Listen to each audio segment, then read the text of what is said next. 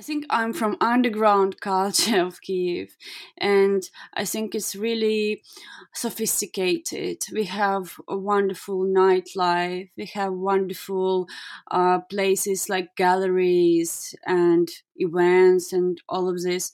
For me, it's more interesting to be here than to be in Vancouver, where life is pretty like calm and sometimes even for myself boring.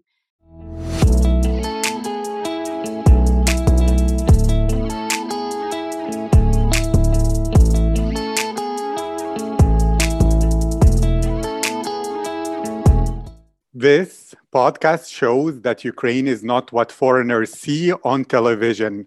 In reality, Ukrainian people are much better, much more interesting and friendly than other people expect. This podcast is about the real life experiences, work, and personalities of Ukrainian people with a focus on the capital, Kiev, so that foreigners discover the positive truth about Ukraine, visit the country, and invest in the economy, creating more opportunities for the younger Ukrainian generations to stay in their country and build it there. Hello, my name is Aziz, and I have a deep connection with Ukraine. My grandfather volunteered in 1987 to help clean the Chernobyl chemical reaction because he believed in humanity. He is a real hero for me, and even though this caused him to have cancer, and he stayed, battling with it for more than 15 years later. He always told me so many great things about Ukraine and its people. And from 2018 to 2019, for 2 years, I began working with UNICEF in Ukraine to build orphanages for the children who lost their families in the war. I could not return to Ukraine in 2020 because of COVID-19. So this project is my volunteer work to help Ukraine and its people. And thank you. Thank you all for the support. This podcast now is ranking very, very nicely. It is number one on Apple Podcasts about Ukraine, top 60 travel podcasts in the UK, top 50 travel podcasts in Italy, and top 25 in Apple Russia. When it comes to travel, I mean, it's for the Ukrainian people, of course, in Russia, who can listen and feel connected back home, as well for as Russian people hearing the voice of Ukraine and understanding with the people there. My guest today is Sonia Naboka. Sonia is now the sustainability coordinator at Tsum Kiev department store. She is an eco-activist, a content creator, a blogger, and her goal, her deep desire is to develop a more conscious and resilient culture. She lived in Canada, Israel, and now is living in Ukraine. And she has a passion for cooking, which I'm sure we will explore together. Especially, she loves to cook curry with tofu and meatless burgers with vegan mince. That sounds tasty and delicious. Sonia, how are you today? Hi, thank you. I'm great. And you? I am enjoying this new energy of 2021. It seems like it's going to be a great year. At least that's what I hope. And I try to make happen every day. And to you, what is the story of your life? The story that made you the Sonia of today? I guess the me of today is a combination of experiences of the past. I guess living in different countries, exploring different cultures. That's what made me to be the way I live today, I guess. Thank you. And to speak about eco-activism, what was in your life or maybe in your childhood or an experience or story or movie or documentary or place that made you think, wow, I need to become an eco-activist. This is important and this should be my goal. I guess it's all started from reading a lot of news And the Western media, international media, highlighted a lot of environmental problems, especially the climate change. While in my home country, this topic was quite not popular at the time. So I guess this influence of Western media made me, push me to actions. And that's how I started to do eco activism in Ukraine. I wanted to spread the knowledge. I wanted to encourage people to fight against climate change and make environmental problems like a well-known, problem. Okay. And as a personal motive and question, why does that matter to you? Of course, I understand, but to you as a person, is it that you care about the future generations, or your health, you want it to be better, or you love the cold and don't want the world to be warmer?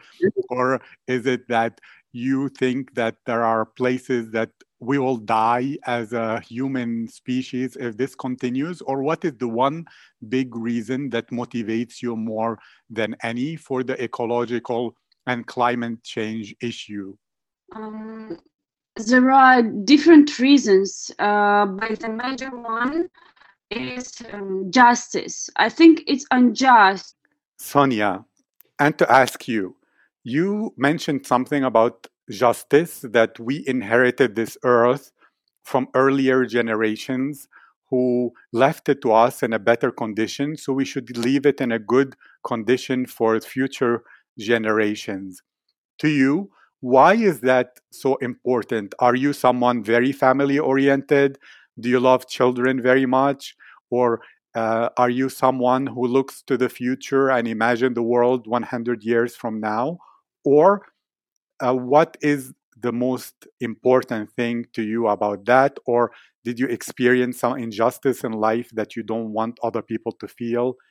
I guess I should respond with the whole world is pretty unjust, right? There are many things that we should consider, like poverty, limited access to healthcare, all of these problems.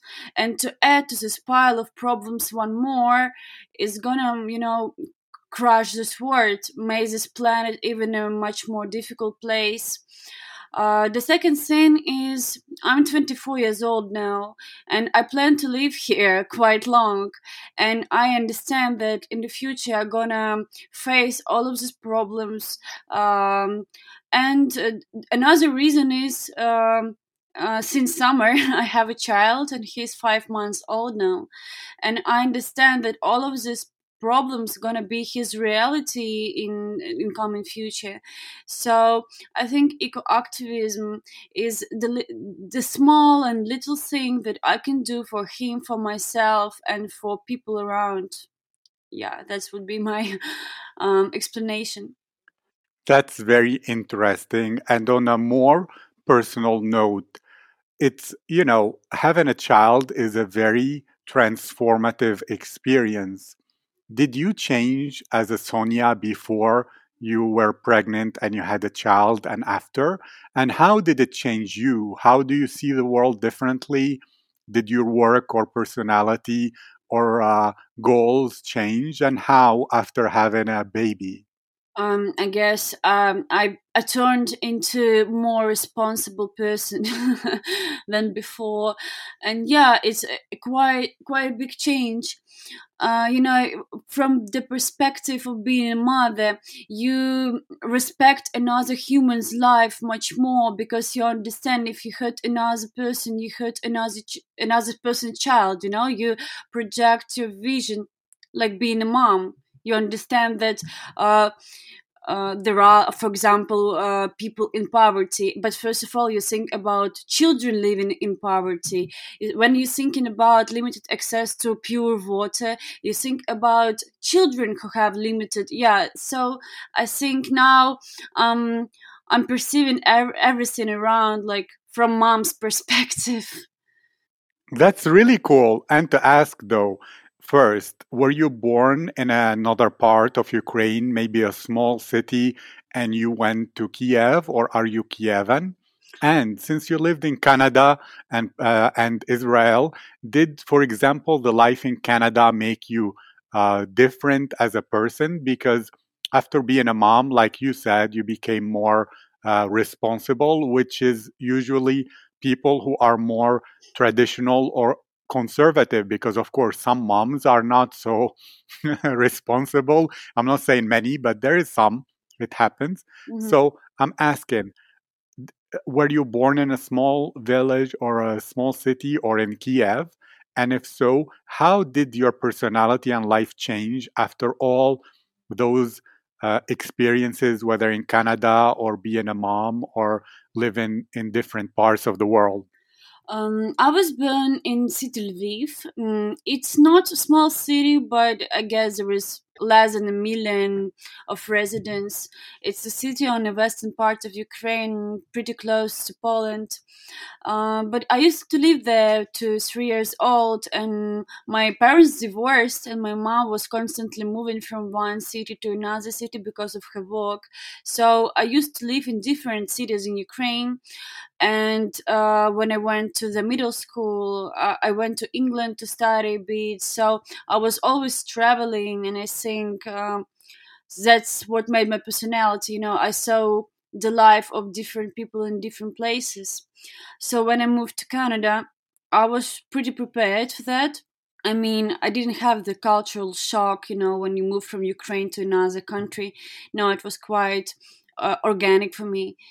I don't think that it changed me anyhow. I just saw the proper life of Western world, which is totally different from what we have in Ukraine and had at the time.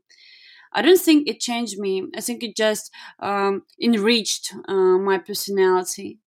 Great. And you made sure to mention that you Mhm. love cooking.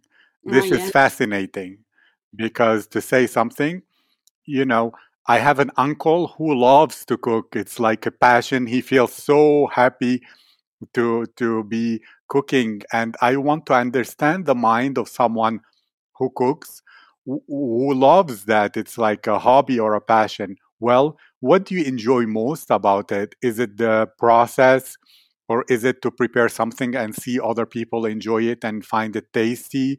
Or is it trying food from different cultures? Or what is something about the cooking that makes it so important and enjoyable for you? Thank you, Abdulaziz, for this question. I guess cooking for me is something like making experiments, like a kitchen is a laboratory. Since now there is a big popularity of vegan food, because meat consumption is one of the reasons why climate change is coming and becoming a huge problem. In Ukraine, we have different options, like vegan options of meat. It's my last thing that I love to experiment with. It's vegan meats. So I make burgers, kebab, like Middle Eastern food. I don't know, different types of food where you can change meat to vegan meat. And of course, I like to try different national cuisines, and my favorite is Indian. I love Indian food. We don't have a lot of Indian restaurants in Kiev, just like two or three. So it's really nice to know how to cook it by yourself at home. Well, then, do you have a fascination with the Indian culture, maybe with the tradition or the Hinduism, or you love Bollywood movies, or it's just the taste and the curry and that special flavor that is really, really tasty in your palate and in your cooking? Of course, I love food. Food is number one my connection to India. But actually, I'm not really familiar with the culture, but I remember from documentaries how people in India perceive the death, and in Ukraine when it's funeral, people wear black clothes. In India, I saw people wearing white, as they believe that human is going to another better place. I love this idea. I think it's really fascinating and beautiful. But actually, yeah, food is food, you know. I think it's the best thing I know about India is food and people. Because when I lived in Canada, I've met a lot of people from India there. Yes, Indian people, especially the Sikh part of the religion, they're one of the nicest, kindest people in the world. Then to ask you a question that is obvious, especially you as a woman and a mom who was pregnant, and probably there is that pregnancy weight. How do you deal with food? Do you have a metabolism where you can eat a lot and stay thin and skinny, or do you try to go on diets often? And how is your relationship with food where you can love it very much, yet you try to stay in a better shape at the same time? Actually, I didn't experience any changes of body weight after giving birth. It's same as it was before, and now I don't follow any diets. As or World Health Organization recommends breastfeeding mom to keep, to eat whatever they want because all the nutrients are really important. So. Personally, I didn't face this problem of having extra weight or something. No. Okay, great. And you as a person, do you have like some book that you consider your favorite, or some documentary, or some movie, or some theater, or opera, or yoga, or a hobby like that, that for you, that movie, or book, or music, or theater represents something in your heart that you like very much? The first thing that comes to my mind is documentary that calls True Cost of Fashion. This documentary I watched in university, and I think that's the turning point in my life when I realized how every piece of fast fashion clothes is produced in third world countries in developing world, and it actually opened my mind, and it's one of the reasons why I went into eco-activism and why I work as sustainability coordinator in fashion retail. This documentary, which is called True Cost of Fashion, is actually was sort of life changing for me. Yes, I understand. And I can see that as one of the big inspirations for your work. Well, to ask you then a bit more without, going into work or anything, but Mhm. you as a person who has a good job in Ukraine, which is very good.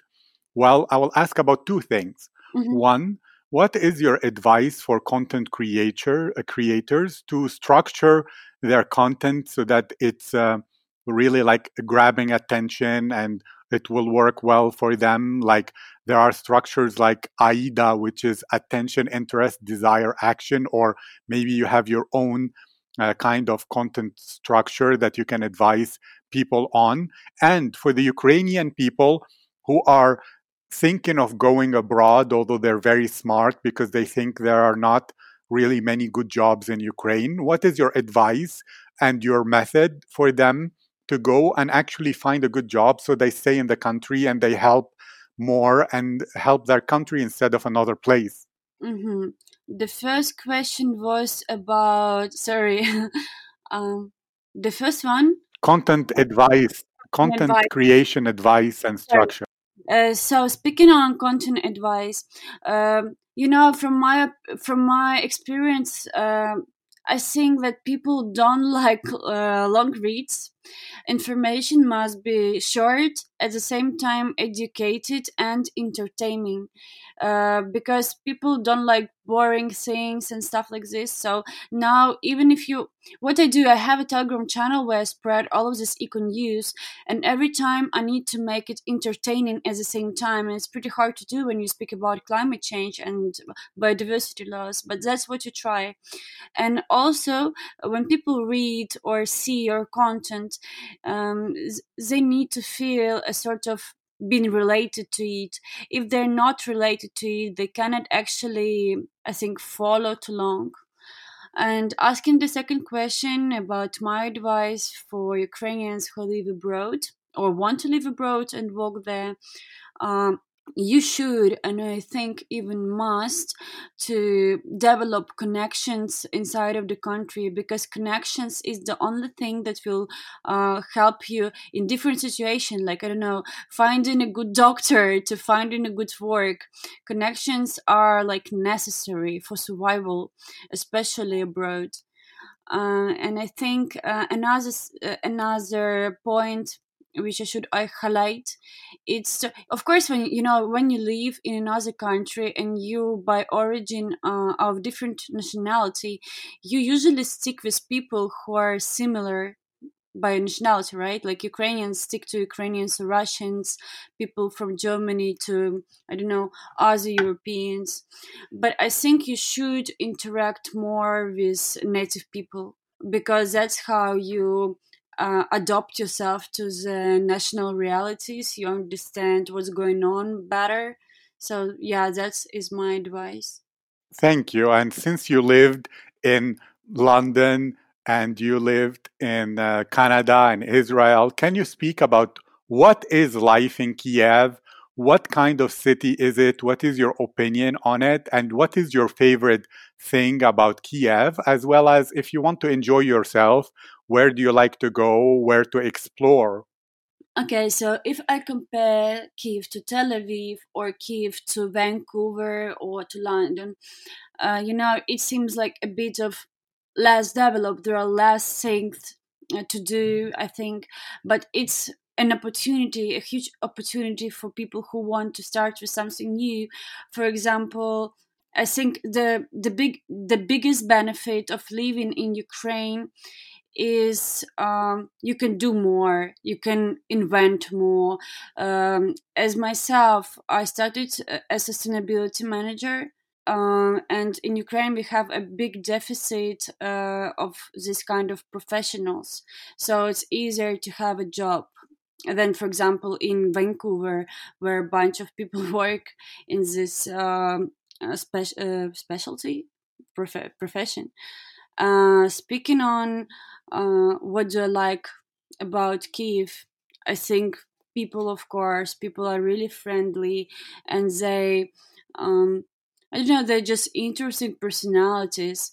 And I myself, I think I'm from underground culture of Kiev, and I think it's really sophisticated. We have a wonderful nightlife. We have wonderful places like galleries and events and all of this. For me, it's more interesting to be here than to be in Vancouver, where life is pretty like calm and sometimes even for myself boring, or in Tel Aviv, where it's all in contrast seems like super fast and people are like really too emotional. I think Ukraine is something in the middle. It's the place where everyone can find something for himself. I really love Ukraine. That's why I actually moved back to my country. Okay, now this is wonderful and juicy. Let's say someone wants to become part of that underground culture. What is your secret and advice for them to discover all those best galleries and nightlife and all those interesting places, especially to foreigners who might go to Kiev and never have the possibility or chance to access there? And what are some places you can recommend, for example, galleries or restaurant or nightlife, and how to become part of that underground? I don't know. I cannot advise how to be a part of underground culture. I think you just you just be it. There is no guide for this. But I don't know if my foreign friends would ask where I would take them in Kiev. Some places are, for example, a club on Kirillskaya Street, K41. It's really close looking to Berghain in Berlin, sort of techno heaven, techno music heaven. Um, Reiterskaya Street is like a hipster place, a lot of coffee shops, a lot of good restaurants, and bars and galleries also. Before the lockdown and COVID-19 pandemic, we had a nice club closer. I think it was a really representative place for Ukrainian underground since 2013. Mm, that's first thing that come to my mind. But of course, I cannot make you a guide for that. You should be a part of this culture.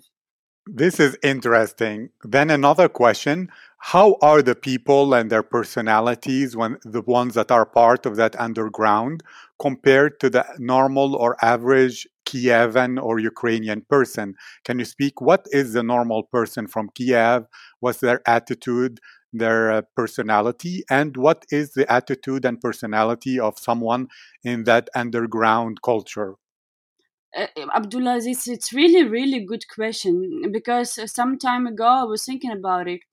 Kiev, it's Ukrainian capital, and a lot of people who live there, especially like in my industry where I work, like fashion retail, people are all like running for this glamorous life, glitter and stuff, uh, like Insta life, and being like cool all the time. It's so important for them. People in underground culture, they don't run for these values. They easier going, they have different, they're more educated in cultural aspects, like music, movies, etc. They are more educated in terms of contemporary art, but they don't have the show off culture. That's the main difference, because in Ukraine right now a lot of people are running for this, like Insta life, which is not really cool in my opinion. I understand, and that's why you are part of that underground culture. So, okay, then speaking about this underground culture, do you feel it's really vibrant and dynamic as in Berlin, for example, that you mentioned, in Kiev, the underground? And is English proficiency and speaking quite high within those people, or is it more focused on Ukrainian or Russian language when you communicate together? Okay, so if we compare Ukrainian underground to Berlin's, of course, Berlin's is sort of more developed. They have bigger electronic music scene and much bigger variety of nightclubs and stuff. So yeah, of course, Ukrainian, among Ukrainian underground, it was popular to call Kiev a new Berlin. So just a developing one. And speaking on whether English is really common to speak in this group of people, right? And I think yes, everyone knows English. I'm not sure that people are really. It's easy for them to speak. Sometimes there is, a border of being shy. You don't have such a good vocabulary to speak freely, but they try, and I think they speak pretty good, in my opinion. And I cannot say whether they speak Russian or Ukrainian more. I guess it's 50-50. But in recent years, the uh, after Ukraine started to experience Russian aggression, Ukrainian language became more popular, and even Ukrainian culture, it became more popular than before. Now we sort of preserve our traditions better than before this third events of 2014. Thank you. So, to end this, can you share what is your dream for the future, whether for Kiev or yourself or humanity? And if people want to communicate with you or follow you, where should they go? What links are good to be in contact with you? My main dream is to live in just world where people respect each other, and they have, even we people cannot like everybody around, but at least we can respect and live more kindly. I think it's really integral because the world has so many sad things like different pandemics, cancer, climate change, and to add a hatred, like example intercultural, is it's making this world a worse place. So I think I really dream about living in calm, peaceful, and kind society. And speaking on, yeah, you can add me through LinkedIn. Unfortunately, I don't use Facebook or Instagram, so you cannot find me on these platforms, but LinkedIn is the one I use. And also, I have a Telegram channel for Russian speakers. It's called Sonic Talks. It's the place where I observe all eco news. Also, I write there about sustainable development in fashion retail and in design as well. Thank you. I will put your LinkedIn as well as the link for your Telegram channel in the description. It was a pleasure. I thank you very much. I wish a great year to you and to your baby and to everyone that you love. Sonia, thank you. Thank you, Abdulaziz. Thank you for inviting. It was my first time participating in podcast, so I was a little bit worried, but I hope it went well, and it was interesting to listen about my life in my Kiev city. Thank you. It was great.